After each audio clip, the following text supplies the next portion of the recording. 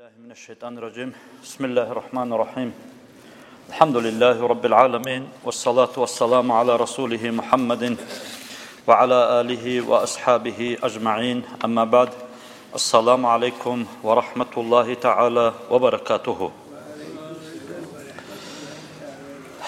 Дорогие братья, сегодняшнее мое наставление, насихат я хотел бы посвятить тому слою населения нашего города, так называемый социально незащищенный слой нашего населения. Что это означает? Это означает те люди, в которых находятся в нашем нужде, эти люди сироты, которые потеряли обеих родителей или же потеряли отца, живут на иждивении своих матерей. А также в эту же категорию людей входят и те люди, к сожалению, при живых своих обеих родителей живут как непризорные дети. Не смотрят за них, или же эта семья неблагополучная, или же находится в разводе, а дети, никем они не смотрят, ни отец не смотрит за своим ребенком, ни мать не смотрит за своим ребенком. Этот ребенок то ли бывает у отца, то ли бывает у матери. Когда она не бывает у матери, мать думает, что этот ребенок у отца, а когда нету этот ребенок у отца, он думает, что этот ребенок у матери. А на самом деле этот ребенок где-то по ночам играют какие-то игры, целыми ночами бывает с такими же беспорядочными, уже испорченными детьми, и через некоторое время он уже выходит из опекунства своих родителей и чувствует себя взрослым, и в конце концов эти дети становятся или же наркоманами, или же уходят куда-то, или в лес, или куда-то, или же они становятся алкашами, так скажем, или же самый худший вариант, что становятся даже убийцами или ворами. То есть все то, что есть плохое, негативное, они все охватывают. В эту же категорию людей, социально незащищенных, находятся и те люди с возрастом, будь это мужчина или женщина, чей-то отец или чья-то мать, дедушка или же бабушка, которые некому за них смотреть. И эти люди, или же они попадают в дома постарелых, или же они, вот бывает такое даже, к сожалению, что умирает такой человек, и через 3 дня, через 4 дня соседи чувствуют какой-то запах, вызывают скорую или же милицию, когда открывают, его уже находят умершим, мертвым, и даже близко подойти невозможно. Вот к чему это было такой случай истории. Очень много даже, если даже можно перечислять. Пока оттуда не вышло вон запах, имеется в виду яд этого трупа, вот не узнали, что этот человек умер или кто. Вот поэтому вот в таком обществе, дорогие братья, мы живем. Вся ответственность лежит на ту обществу, где живут такие люди. Наверное, начнем с сирот. Есть хадис пророка, саллаллаху алейхи вассаляма, где рассказывают о почтенности воспитания сирот. Кто такой сирота? Сирота – это тот ребенок, который нет отца. А в вечном шариате сироты считают того, которого потерян отец. Если есть отец живой, то мать умершая, то его сиротом не считают. У животных бывает обратное. Хадис пророка, саллаллаху алейхи вассаляма, гласит следующим образом. Это хадис передает от Ибн Умара, радиаллаху анхума, что пророк, саллаллаху алейхи вассаляма, сказал: «Инналь ятима, иза бака ихтазза ли бакаихи аршур рахман». Воистину сироту, когда она плачет, от ее плач начинает трясти арш Всевышнего Аллаха. Вот сами подумайте, это арш самое большое создание из всего создания, что было создано Всевышним Аллахом. Она, говорит, будет трясти от плача этой сироты. Фаякулу Аллаху Та'аля ли малаика, когда Всевышний Аллах скажет своим ангелам: «Ман заллади абка хадал ятим аллади гайябту абаху фи тураб». Что послужило, чтобы плакать этого ребенка, который умер его отца? Почему она плачет? Кто стала причиной, чтобы плакать этот ребенок? Кто за этот человек, который заставил этого ребенка, чтобы она плакала? Тогда ангел скажет: «Раббана анта а'лам, о Аллах, ты больше знаешь, нежели чем мы, что послужило примером, послужило причиной, чтобы этот ребенок начал плакать, этот ятим». Вот смотрите, слушайте теперь, что скажет Всевышний Аллах в ответ своим ангелам. Фаякулу Аллаху Та'аля ли малаикатихи, Всевышний Аллах скажет своим ангелам: «Я малаикати, о мои ангелы, ишхаду, иннаман аскатаху ва ардаху урдихи явмал кияма». И тот, кто послужит причиной, чтобы этот ребенок промолчал, или же его угодил, удовлетворил его потребности, обрадовал этого ребенка, сделал так, чтобы он больше не плакал, оказывал ему такую милость, почтение, то я, говорит Всевышний Аллах, говорит ему, я, говорит, буду угодить этому человеку завтра в судный день. Или же своим прощением, или же освобождением его от гнева, или же приподнятым его, имеется в виду дорожа. Вот смотрите сами, вот ятим очень много, сироты очень много. Вместе с этим в наших сердцах по отношению к этим ятимам нету никакой жалости, рахму. Если мы окажем эту рахму им, то смотри, каково вознаграждение ждет нас. Самый нужный день, это судный день, когда мы везде будем искать, откуда же будет милость Всевышнего Аллаха, откуда же будет нам спасение. Вот как раз таки и есть спасение, это оказывает сострадание, жалость, рахмут по отношению к этому ребенку, который умер отец, который остался ятимом-сиротой. И тогда передатчик этого хадиса Ибн Умар, Абдуллах, радиаллаху анхума, «Иза раа ятимам масаха расаху», когда он увидел, когда он встречал в дороге ятима, он, говорит, проходил рукой по голове этого ятима.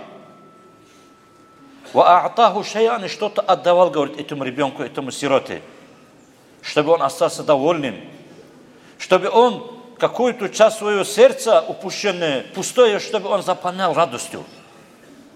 Проходил рукой по его голове, показывая свое сострадание по отношению к этому ятиму, и отдал что-то, чтобы он радовался.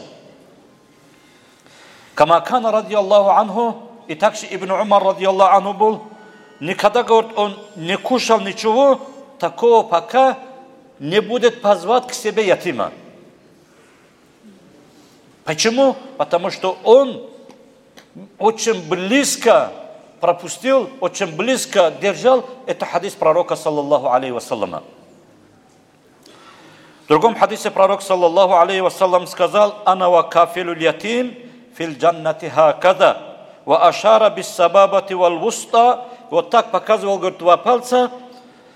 وَفَرَّجَ بَيْنَهُمَا شَيْئًا и чуть-чуть, говорит, разделял это оба пальца. Это что означает? Это хадис означает о том, что пророк, саллаллаху алейхи ва саллям, сказал: поручитель, то есть тот человек, который воспитывает ятима, которого нету отца, и я, говорит, сам пророк, в раю, говорит, будет вот так, вместе, говорит, будем находиться.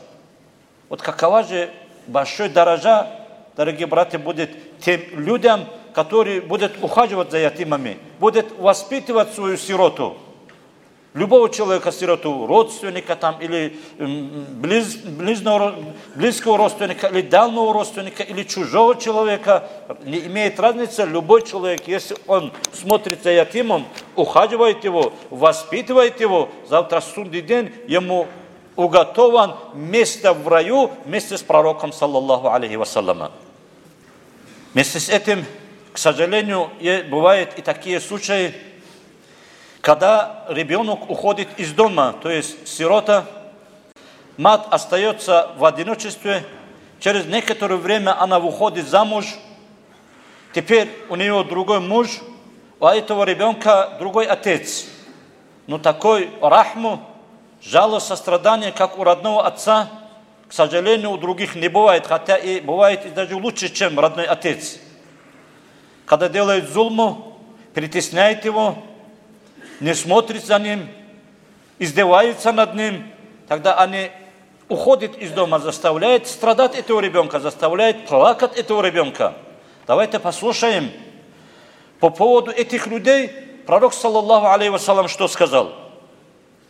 «Хайру байтин фил муслимина байтун фихи ятимун юхсину илейхи». Самый лучший, самый прекрасный дом у мусульман — это тот дом, который в этом доме находится сирота и обходится с этой сиротой хорошо. Держит его, ласкает его, смотрит за ним, воспитывает его. Вот, говорит, самый лучший и самый хороший дом. Вторая часть этого хадиса пророка, саллаллаху алейхи вассалям, гласит следующим образом: «Вашарру байтин фил муслимина байтун фихи ятимун юсау илейхи».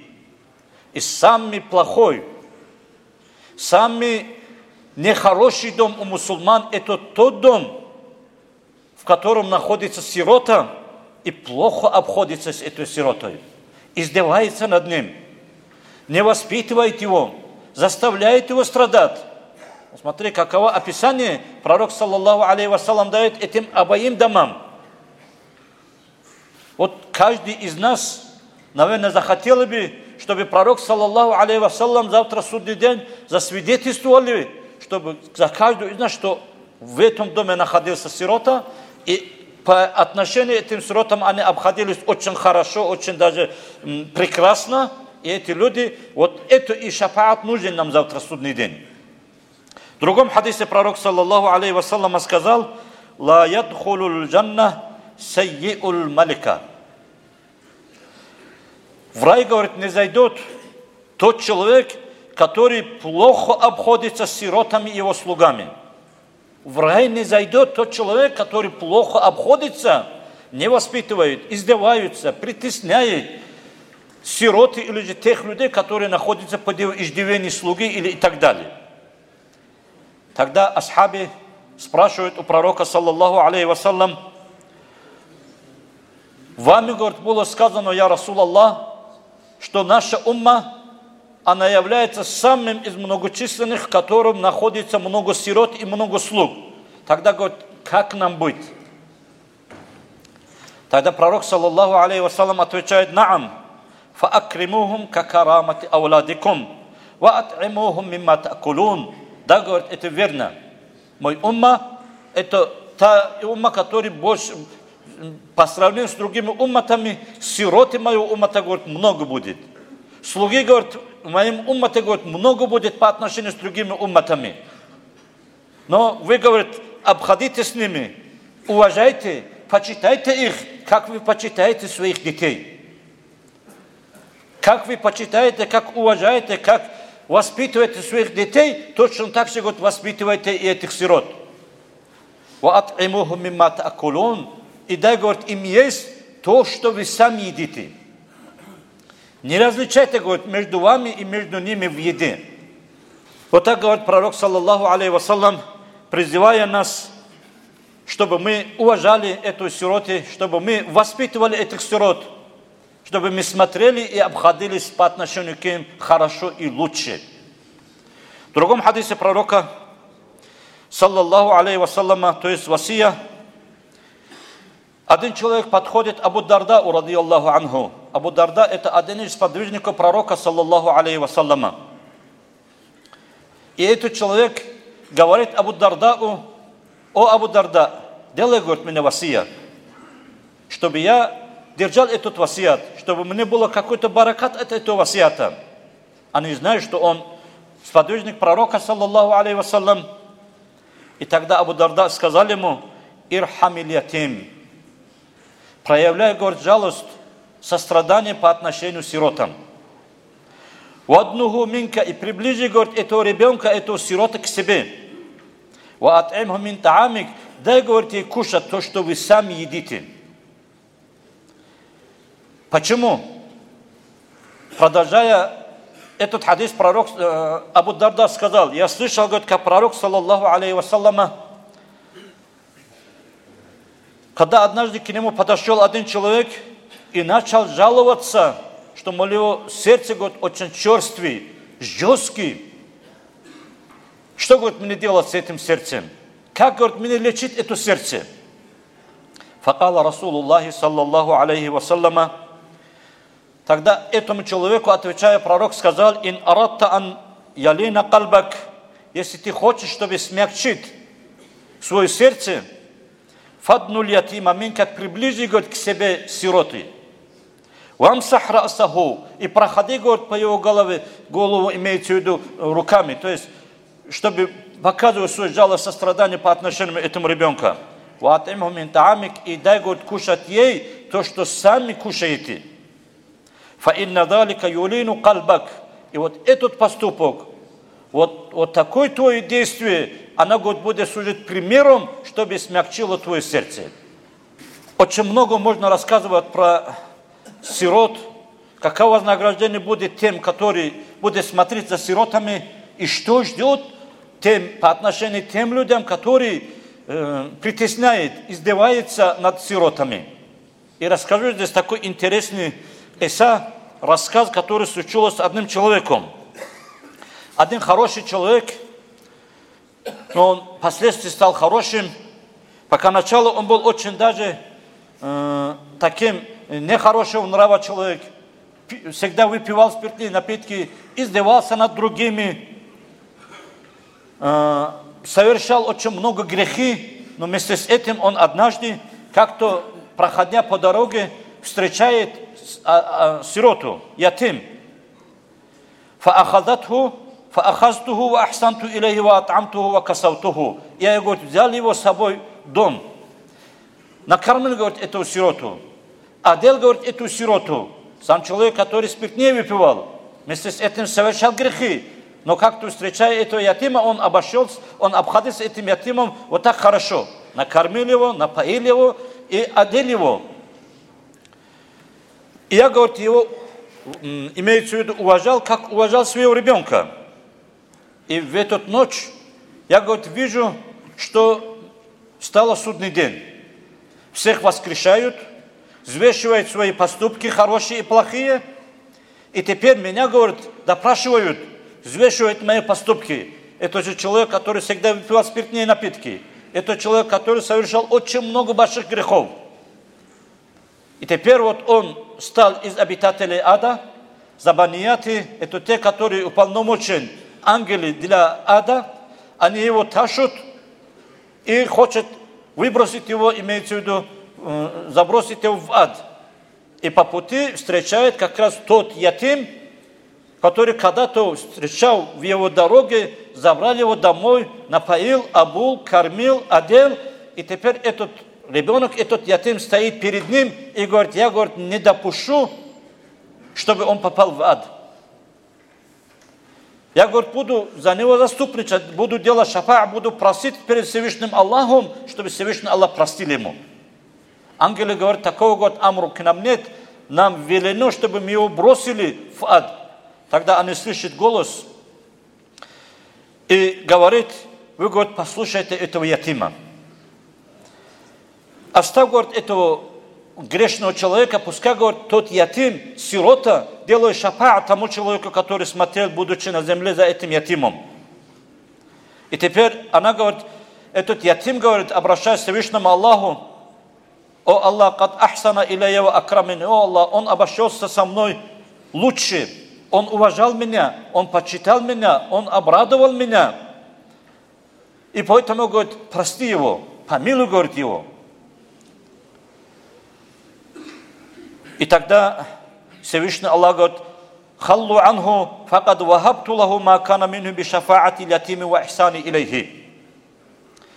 Оставь, говорит, этого человека, не бросай, говорит, его в ад, отправь, говорит, его в рай. Я, говорит, простил ему за то, что он, имеется в виду, обошелся лучше, кормил, обул, как-то показал свое сострадание, жалость по отношению к этому ятиму. Из-за этого поступка, говорит, я ему прощаю. Вот, дорогие братья, мы все будем стать перед Всевышним Аллахом. Нам всем нужен будет тот день, хотя бы какой-то козырь, чтобы мы за что-то держаться. Будучи на земле, если у нас будет хоть какой-то хороший поступок, который может, иншаллах, послужить нам спасением завтра судный день, и это надо искать. Это и есть причина, чтобы мы смотрели, имеется в виду, за этими ятимами. Вот когда мы спросили, сколько же круглых сирот находится у нас в городе, вот нам представили списки около 18 человек. Как-то мы один раз обошлись к ним, и как-то с нашей стороны, иншаллах, Аллах, наверное, примет наши это садака, наши хорошие деяния, как-то обрадовал их, ходили к ним домой. Эти круглые сироты, сегодня они чьи-то дети, завтра наши дети, наверное, попадут в такое же состояние. Если мы сегодня будем отнести к чужим детям, сиротам нашего города так, завтра, иншаллах, другие люди будут точно так же отнести к нашим детям, нашим внукам, правнукам, как мы обходились с теми сиротами чужих людей. Теперь, есть еще такое. Это по отношению к сиротам. По отношению к тем людям, также сироты, я подчеркивал, есть такие, которые при живых родителях чувствуют хуже, чем сироты. Вот каждый из нас, вот когда какой-то жалость, да, сострадание бывает тем ятимам, вот у него отца нету или матери нету, давай я ему помогу.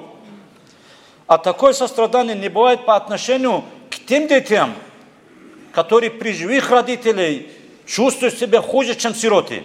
Каждый из нас думает, у него есть отец, у него есть мать, пускай смотрят. Вот за кем мы должны смотреть.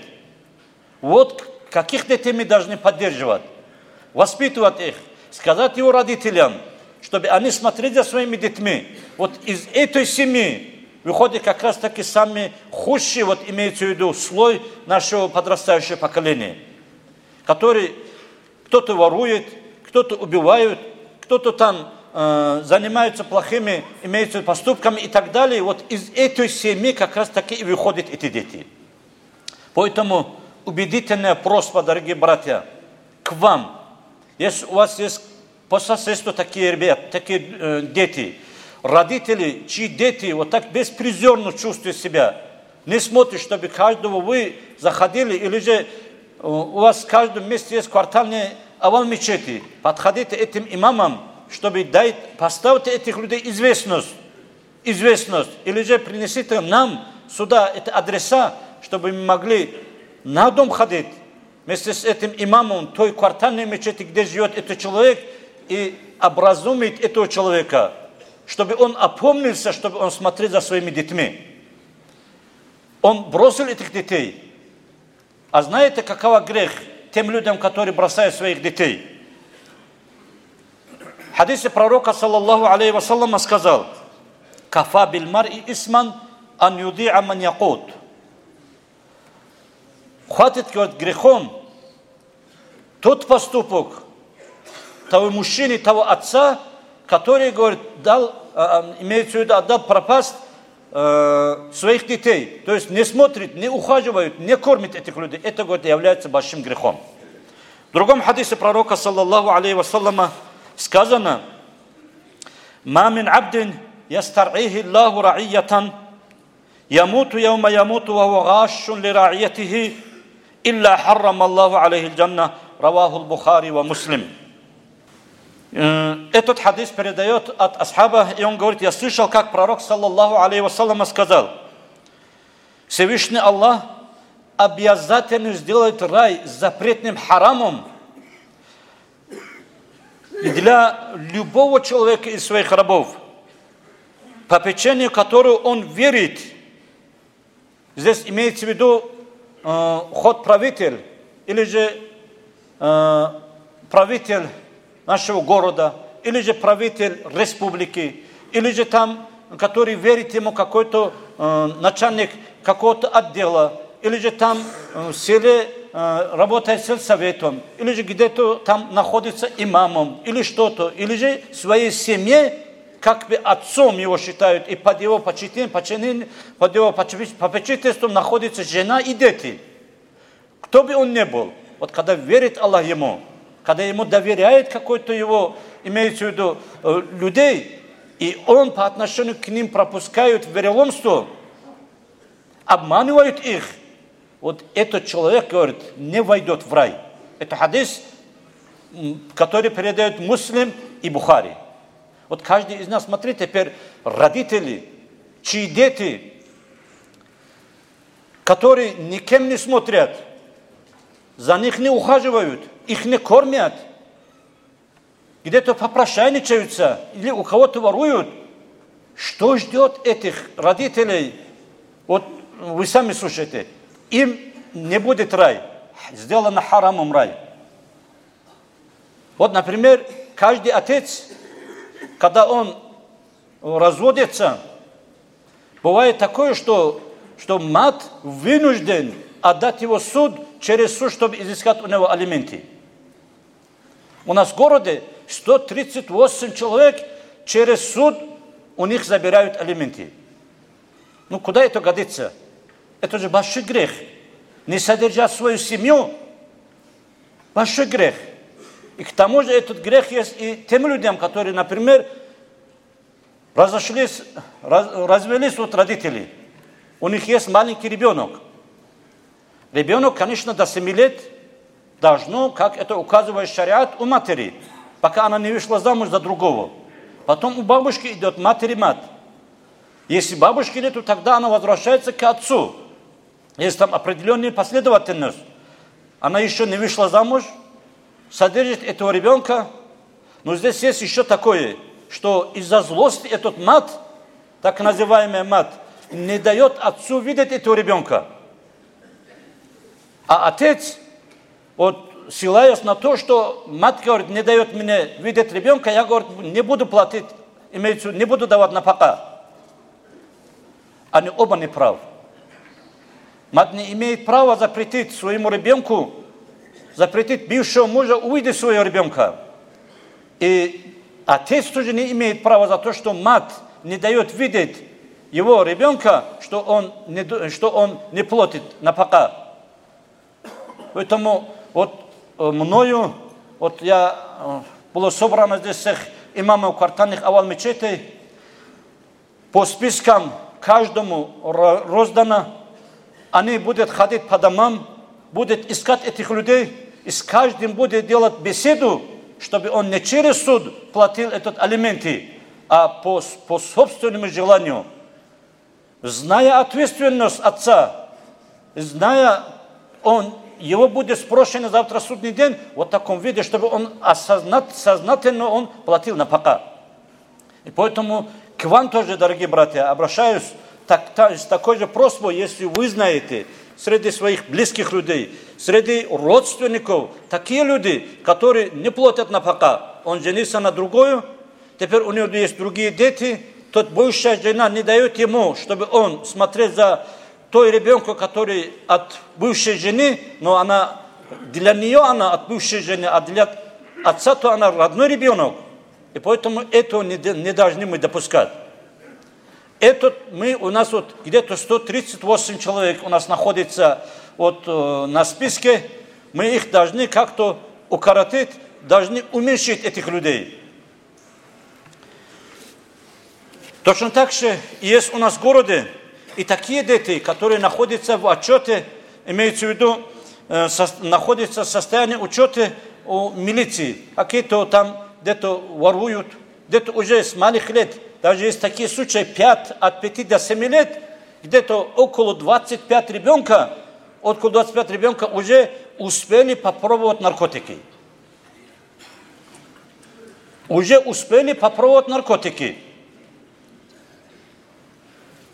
Вот мне как-то вот у нас в городе есть такой дом ребенка, я посетил туда. Даже и сегодня от радости я бываю, что как этих людей там, этих ребят там смотрят за ними. А есть и такие семьи у нас в городе. Даже мне сейчас некрасиво рассказать. Вот я думал, вот пока сам не увидел это состояние этих людей, разве у нас в городе есть и такие люди? У них нету матери. Отец содержит 10 детей. Живет он у квартиры чужого человека. 4 на 5 такой дом, он поделил его простынем в середине.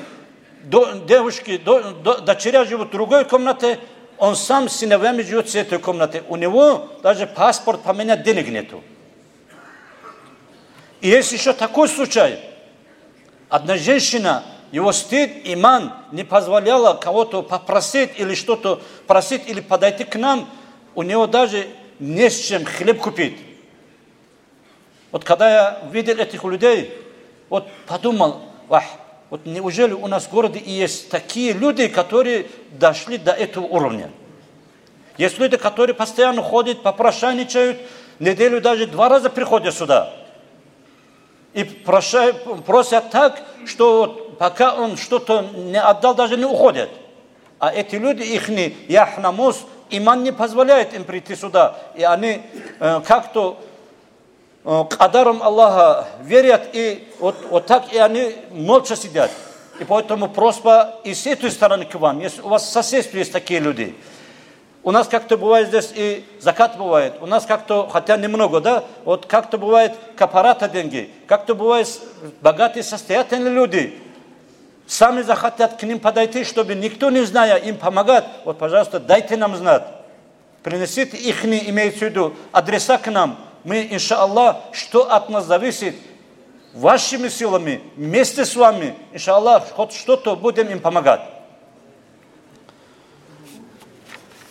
И поэтому, учитывая такое тяжелое положение, сегодня мы, наверное, вы тоже со мной согласитесь, и впредь вы тоже имеете право как-то оказать помощь развитию, имеется такое мнение. Сегодня мы хотели собрать вот имущество, имеется собрать денег, финансово, вот все наши ящики зеленые и по объявлению имамам и другие, чтобы мы сегодня пропустить это все, собрать для этих сирот, для тех нуждающих людей, для тех стариков, которые некому смотреть за ним, для тех, которые еще мы не знаем, иншаллах, с вашей помощью, наверное, тоже их адреса мы найдем, чтобы этим людям как-то чем-то помочь. И поэтому деньги сегодня мы будем как раз таки на благотворительность сегодня, вот израсходовать сегодняшний наш сбор. И дальше, если кто-то захотите, у нас здесь есть благотворительный фонд, филиал благотворительного фонда Махачкалинского, он на 2-м этаже, вот благотворительный и солидарность такой фонд.